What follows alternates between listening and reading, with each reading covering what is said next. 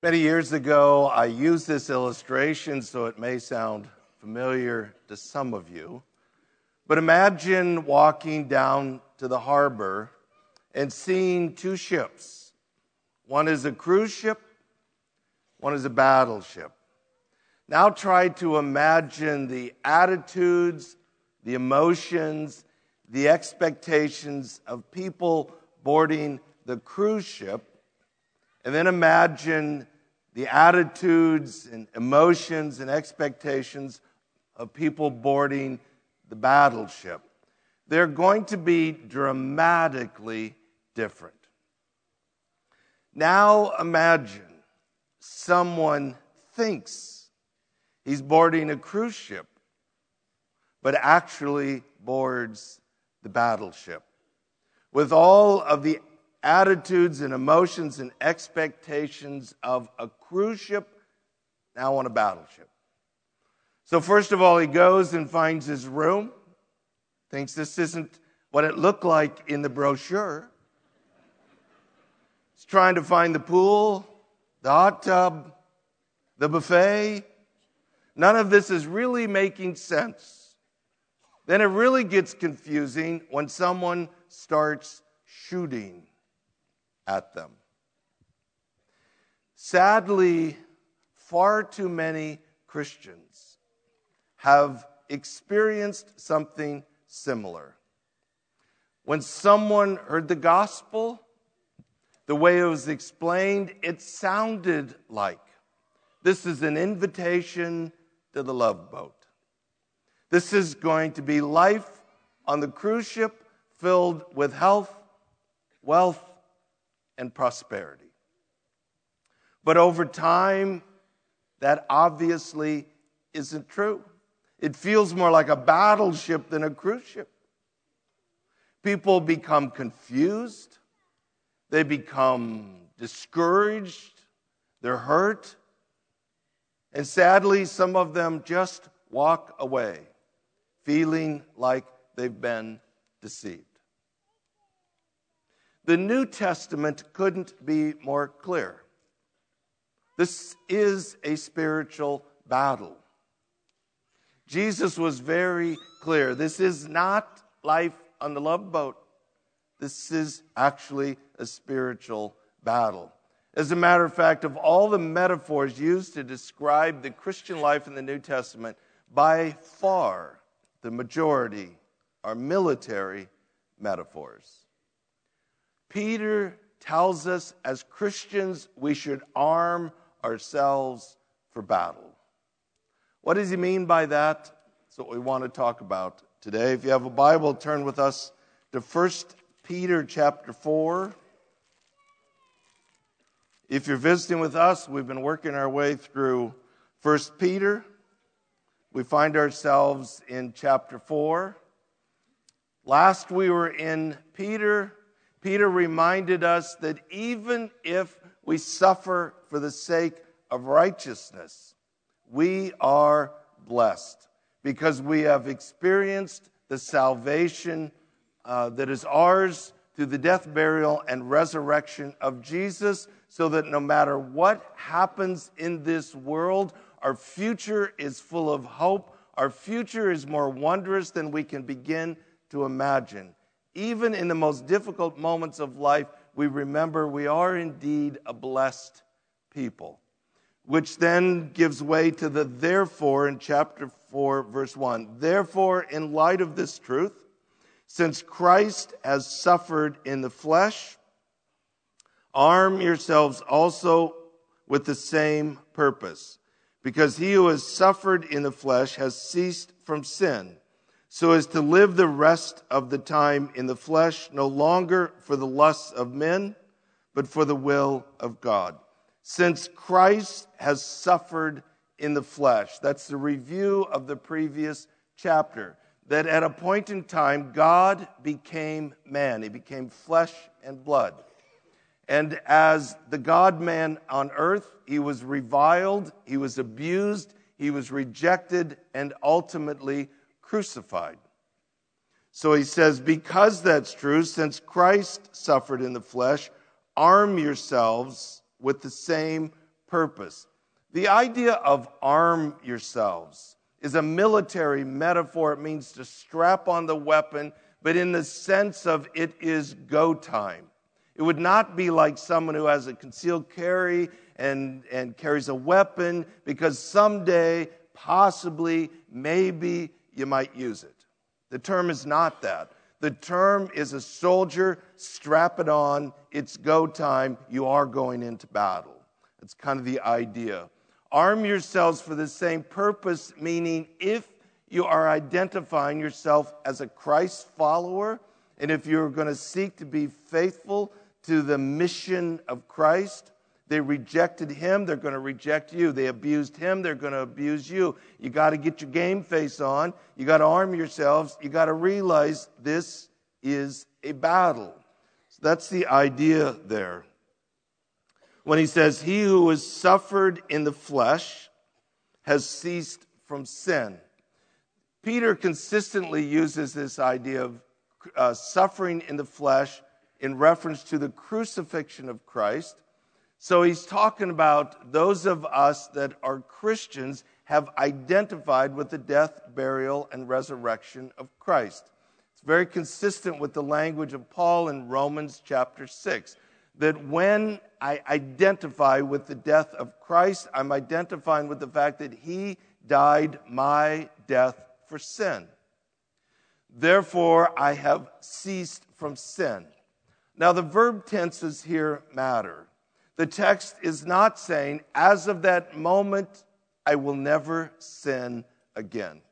I wish that was true, but that's not true, and that's not what it's saying. It's a past tense, has ceased. It's in the Greek a perfect tense verb, which means it's something that happened in the past at a moment in time, but the effects of that are ongoing today. So the moment I trusted Christ as Savior, I identified with the fact that he died my death.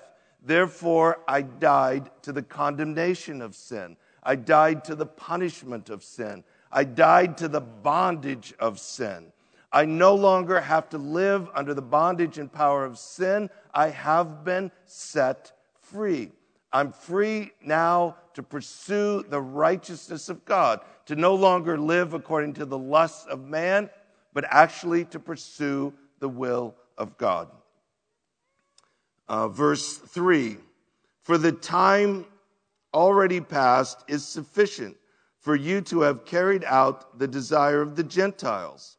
Gentiles meaning the pagans, the unbelievers, having pursued a course of sensuality, lusts, drunkenness, carousing, drinking parties, and abominable idolatries.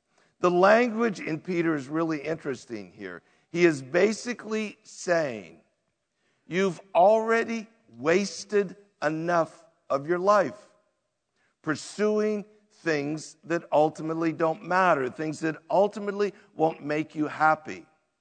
He talked about this in chapter 1. We've talked about the fact that Peter kind of cycles these topics and kind of builds on them throughout his letter. In chapter 1, he says, at one time, before you knew God, you had legitimate desires and you were trying to satisfy them with anything that you could pursue. And you did that because you were ignorant. You did that because you didn't know what else to do. But once you've encountered the resurrected Christ, don't continue to pursue what you pursued in ignorance. Now you have found what your soul has been longing for. So what Peter is saying is you've already wasted enough of your life. There is a sense of urgency to the mission. We have a job to do. We don't have one more single day to waste. It is an interesting question to wrestle with. What percentage of your life would you say has truly been lived on mission for the things that ultimately will matter forever? Every day that you live on mission changes that percentage. You can't go back and change the past, but Peter is saying we've wasted enough days on that stuff. Let's arm ourselves to be focused on the mission. Verse 4, in all this, they are surprised that you do not run with them into the same excesses of dissipation, and they malign you. Excesses of dissipation just means wasted living. It's the same phrase that was used to describe the prodigal son when the prodigal son was wasting his life. Who are the they that malign you? The they are those that you used to run with. Those that engage in the behaviors that are described. At some point in time, you decided no longer to live that way, but to actually pursue righteousness, to live according to the will of God. And the text says that surprised those that you used to run with. I don't really care for that translation. It isn't just that they were like surprised. They find it strange. They find it odd. There's even a little bit of the flavor. They're kind of offended. Your choice to walk in righteousness exposes their sin, and they don't like that. So they react to that. When you choose righteousness, it exposes unrighteousness. Most of us have had that experience. The people that we used to do those things with now get offended. They look at you like, oh, now you're so holier than thou. And all of a sudden, the slander and the verbal abuse, and they start to malign you because your righteousness is exposing their unrighteousness, and they don't like it. Now stop and think about this. Peter actually heard these words directly out of the mouth of Jesus himself. Listen to what Jesus said to Peter in John chapter 3. This is the judgment, that the light has come into the world, and men love the darkness rather than the light. Why? For their deeds were evil. For everyone who does evil hates the light and does not come to the light for fear that his deeds will be exposed. It's exactly what Peter is saying. You need to understand when you choose the path of righteousness, when you choose to do the right thing, there's going to be people around you that don't like it because it exposes their own sin. It's like a flashlight shining on their life, exposing the cockroaches in their life, and they don't like it. So they verbally attack, they malign you, they slander you.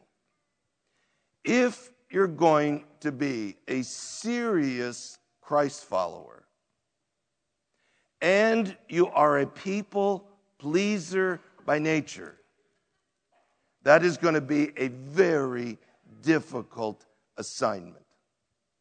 You have to accept the fact that if you're going to walk in the light, if you're going to walk according to righteousness, this is a declaration of war. This is a spiritual battle. You're not always going to be loved or accepted or applauded. You're going to be slandered. You're going to be maligned. You're going to be treated unfairly. That's part of the cost. That's what he means by arm yourselves. Verse 5, but they, those that slander you, they will give an account to him who is ready to judge the living and the dead. There is a reminder at the end of the story, there's only one opinion that matters. We've already seen this in Peter in chapter 3, that God is for the righteous, God is opposed to those who do evil. This is the reason why I do not seek vengeance, why I don't fight back.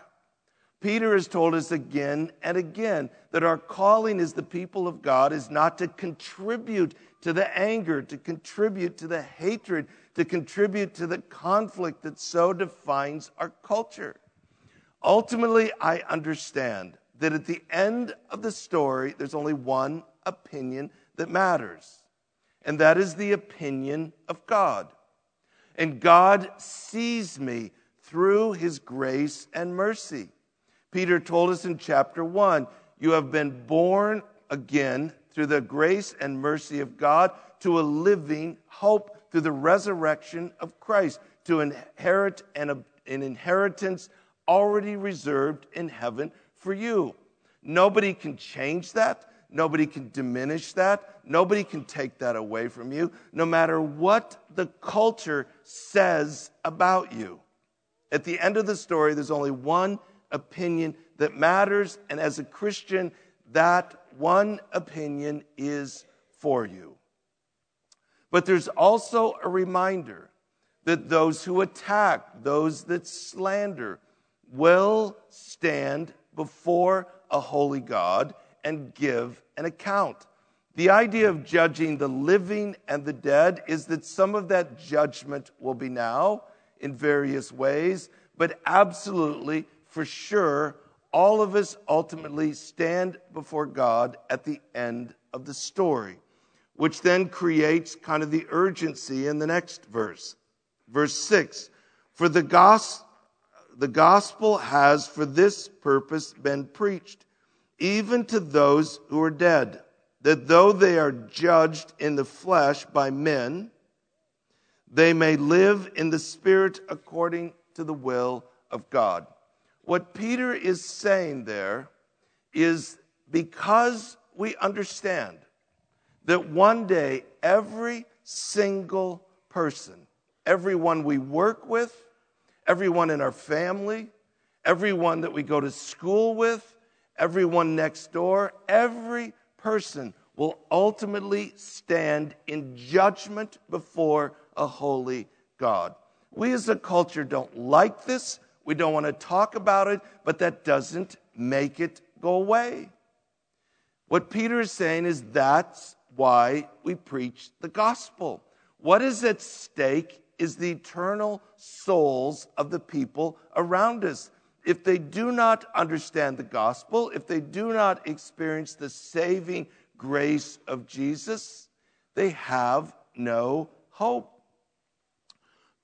Peter is saying, when he talks about those who are dead, he's meaning those that are dead right now at the moment he's writing this. And what he is saying is that there were those whom we preached the gospel to, who heard it, they believed it, and their life was radically transformed by the power of Jesus.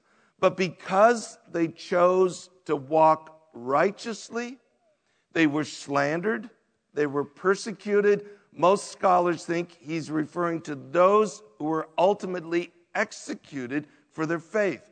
So when he says they were judged by men in the flesh, he's saying those people on this earth judged them and executed them for their commitment to Christ.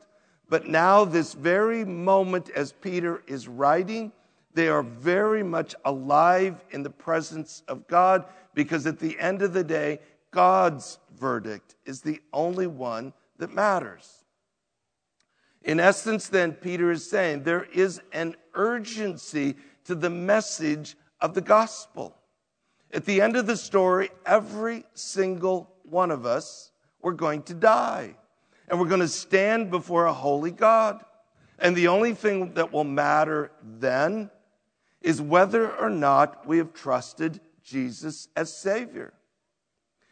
Between when Peter said that and now, 2,000 years, imagine how many millions of people have died. There's an urgency to the message of the gospel. We cannot afford to waste one more day. There's people you work with, you go to school with, you live next door to, and they will stand before a holy God. And we have the responsibility of stewarding the message of the gospel, that they might experience God's salvation. So verse 7, the end of all things is near. there's kind of this sense of urgency in those words. The background of those words would be that basically from Genesis 3:15 up into Abraham and on through the prophets, there was a promise that one day God would send a Messiah, that one day God himself would take on human flesh in order to provide salvation for sinful men and women. It's the story of Christmas, that at a moment in time, God actually entered into this world as a man, as the God-man. He was rejected, he was reviled, he was maligned, and ultimately crucified for the sins of the world. Now that the Messiah has come, there's nothing else we're waiting for. If you remember the story of Christmas in the Gospel of Luke, when Joseph and Mary brought Jesus to the temple, Simeon said, "My eyes have finally seen thy salvation. I can die in peace." He understood this was what everyone's been waiting for. From the ascension of Jesus to present day, the New Testament refers to this as the last days. Sometimes you hear people say, well, I think we're living in the last days. I know we're living in the last days. The New Testament says from the ascension of Jesus to the return of Christ, these are the last days. What's meant by that is there's nothing else we're waiting for. Jesus may come back today. He may come back tomorrow. It may be 100 years from now. We don't know, but there's nothing else that needs to happen for that to occur. So there's a sense of urgency. There's the realization we can't waste one more day. What's at stake are the eternal souls of the men and women around us. Therefore, knowing Jesus could come back tomorrow, we have work to do. Arm ourselves, get with it. That's in essence what Peter is saying. I think one of the best ways to understand this is if you've ever sold a house. You get the house all spiffied up, and then you live in this state of readiness. You know, you're constantly keeping it clean and tidy. You don't want anything to mess it up because you don't know at any moment the realtor's going to call. By the way, in 15 minutes, I'm bringing someone over. And so you kind of wait in this state of readiness. That's kind of the idea. Jesus could come back today or tomorrow, so there's this sense of readiness, this sense of urgency. I need to be living in light of that. The end of all things is near. Therefore, be of sound judgment, which means right thinking, and sober, which means clear thinking. I need to be thinking rightly. I need to be thinking clearly for the purpose of prayer. Literally, it's plural, for the purpose of prayers, which is this idea that I am living in alignment with the will of God, with the mission that God has given me. So I think rightly, I think clearly, and I live my life each day accordingly. Above all, keep fervent in your love for one another, because love covers a multitude of sins.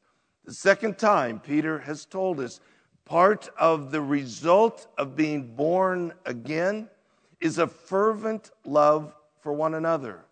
Basically, the idea is if we're going to experience the battle out there, then we need to have a place of refuge in here. There needs to be a place where it's safe. There needs to be a place where we heal, where we learn, where we grow, where we're strengthened. We need to get it right in here in order to be effective out there. The idea of love covers a multitude of sins is taken from the Proverbs. It just basically means the church is still made up of humans, and humans are kind of odd, and they can be irritable, and sometimes they even say and do hurtful things. But we need to unite ourselves around a common mission.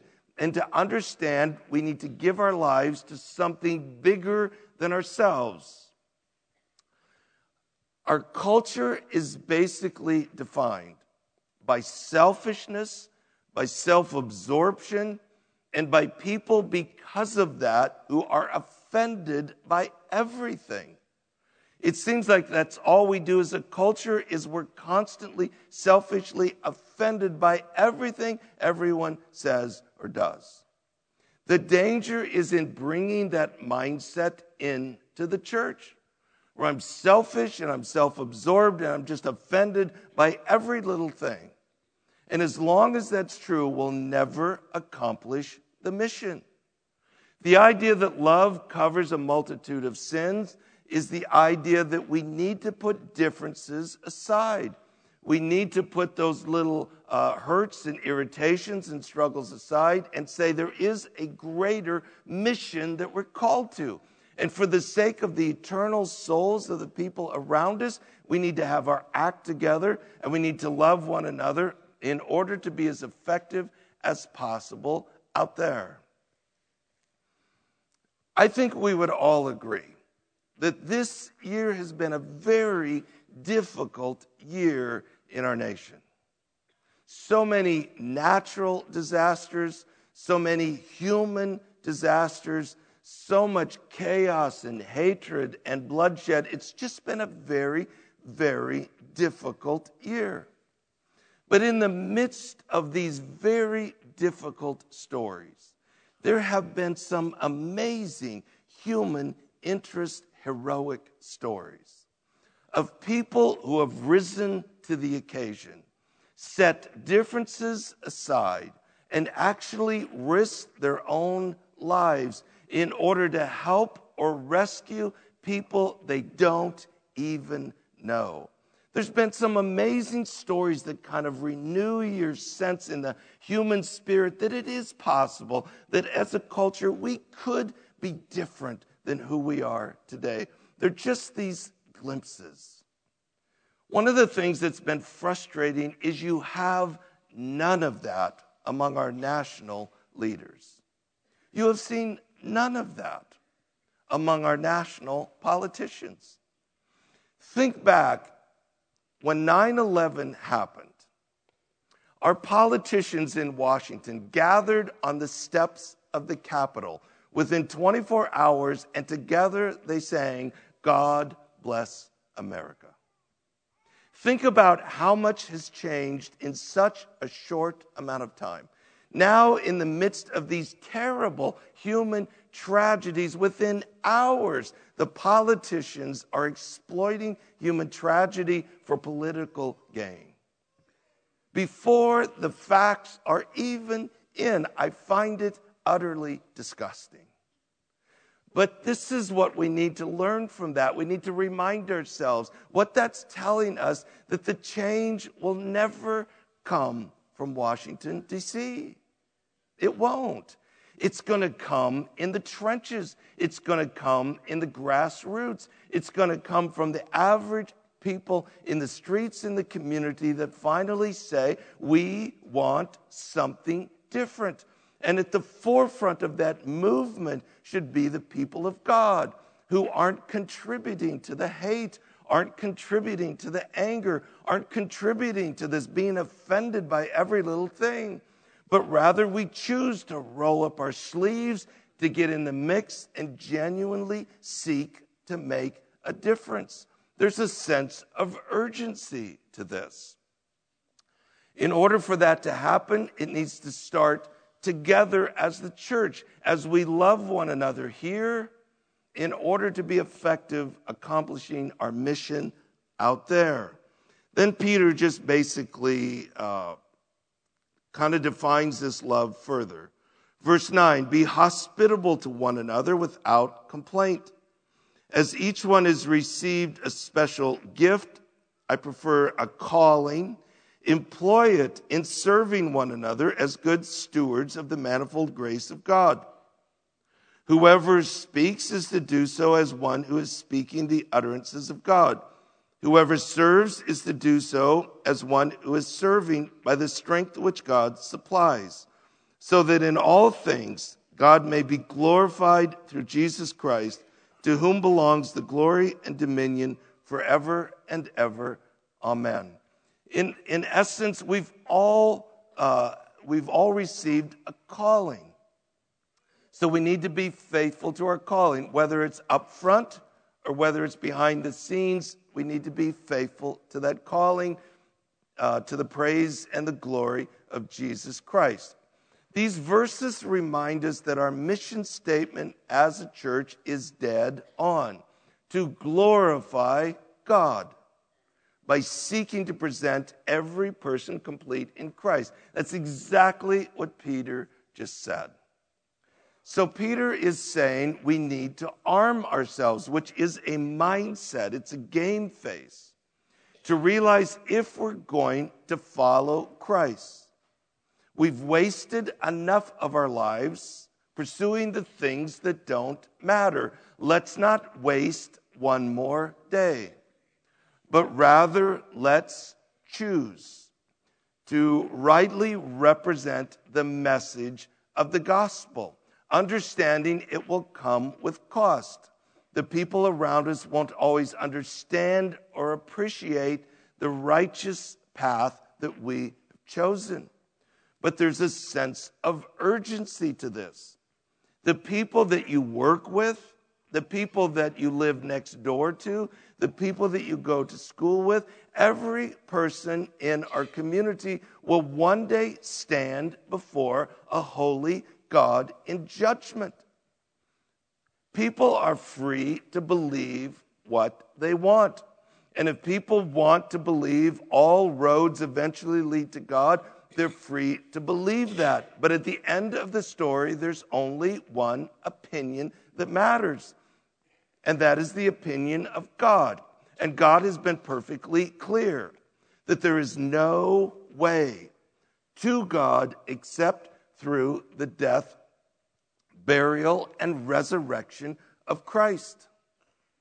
Therefore, we have a responsibility to be faithful stewards of the message. Jesus may come back tomorrow. There's a sense of urgency to this. So there's lots of ways, I suppose, that we could illustrate this. But I'm going to illustrate it this way. I would say that we as a church do well with this. I do think that we love one another. I do think that love covers a multitude of sins. I do think, generally speaking, we are united around a common mission. I think this is something we take seriously, and I think we take seriously our call to represent that message out into the streets and the neighborhoods and the community. In light of that, stop and think about it. Right now, November 2017, this very day, there's people we know, people we work with, people living next door, people we go to school with, who today are lost in their misery. They are empty. They are desperate. They're trying everything this world has to offer to somehow satisfy the emptiness within. They're trying to figure out some way to deal with the restlessness inside of them, but now they're getting more desperate because they're starting to wonder if anything will ultimately ever satisfy. They may put on a happy face at work or school and in public, but at night, when their lights are out and nobody's around, they are empty, they are desperate, and they are wondering, is there really a reason to live one more day? But as a result of people in this room this morning taking this mission seriously and choosing to live on mission, some of those people who right now, today, are empty and desperate, 1 year from now, will be sitting in one of these seats. And their lives will have been radically changed by the power of Jesus. They will know the forgiveness of sin. They will know the removal of their shame and guilt. They will have found what their soul has been longing for. They will have a sense of meaning and purpose and hope. And their lives will have been radically transformed by the power of Jesus. A year from now, some of those in your school, in your neighborhood, in the workplace, in the community, they will be among us. And they will bear testimony that their lives have been radically changed by the power of Jesus. And that will be true because there's many of you in the room this morning that take this mission seriously. And God will use you to be a voice, to proclaim a message that will change someone's life forever, to the praise of the glory of God. Our Father, we celebrate this morning that you have called us to live on mission, to be proclaimers of the message that is what the people in our culture are desperately searching for. God, may we together, as the people of God, seek to faithfully live on mission, that others might come to know Jesus, that their lives might be radically changed, both now and forever. Lord, to the praise of the glory of your grace, in Jesus' name, amen.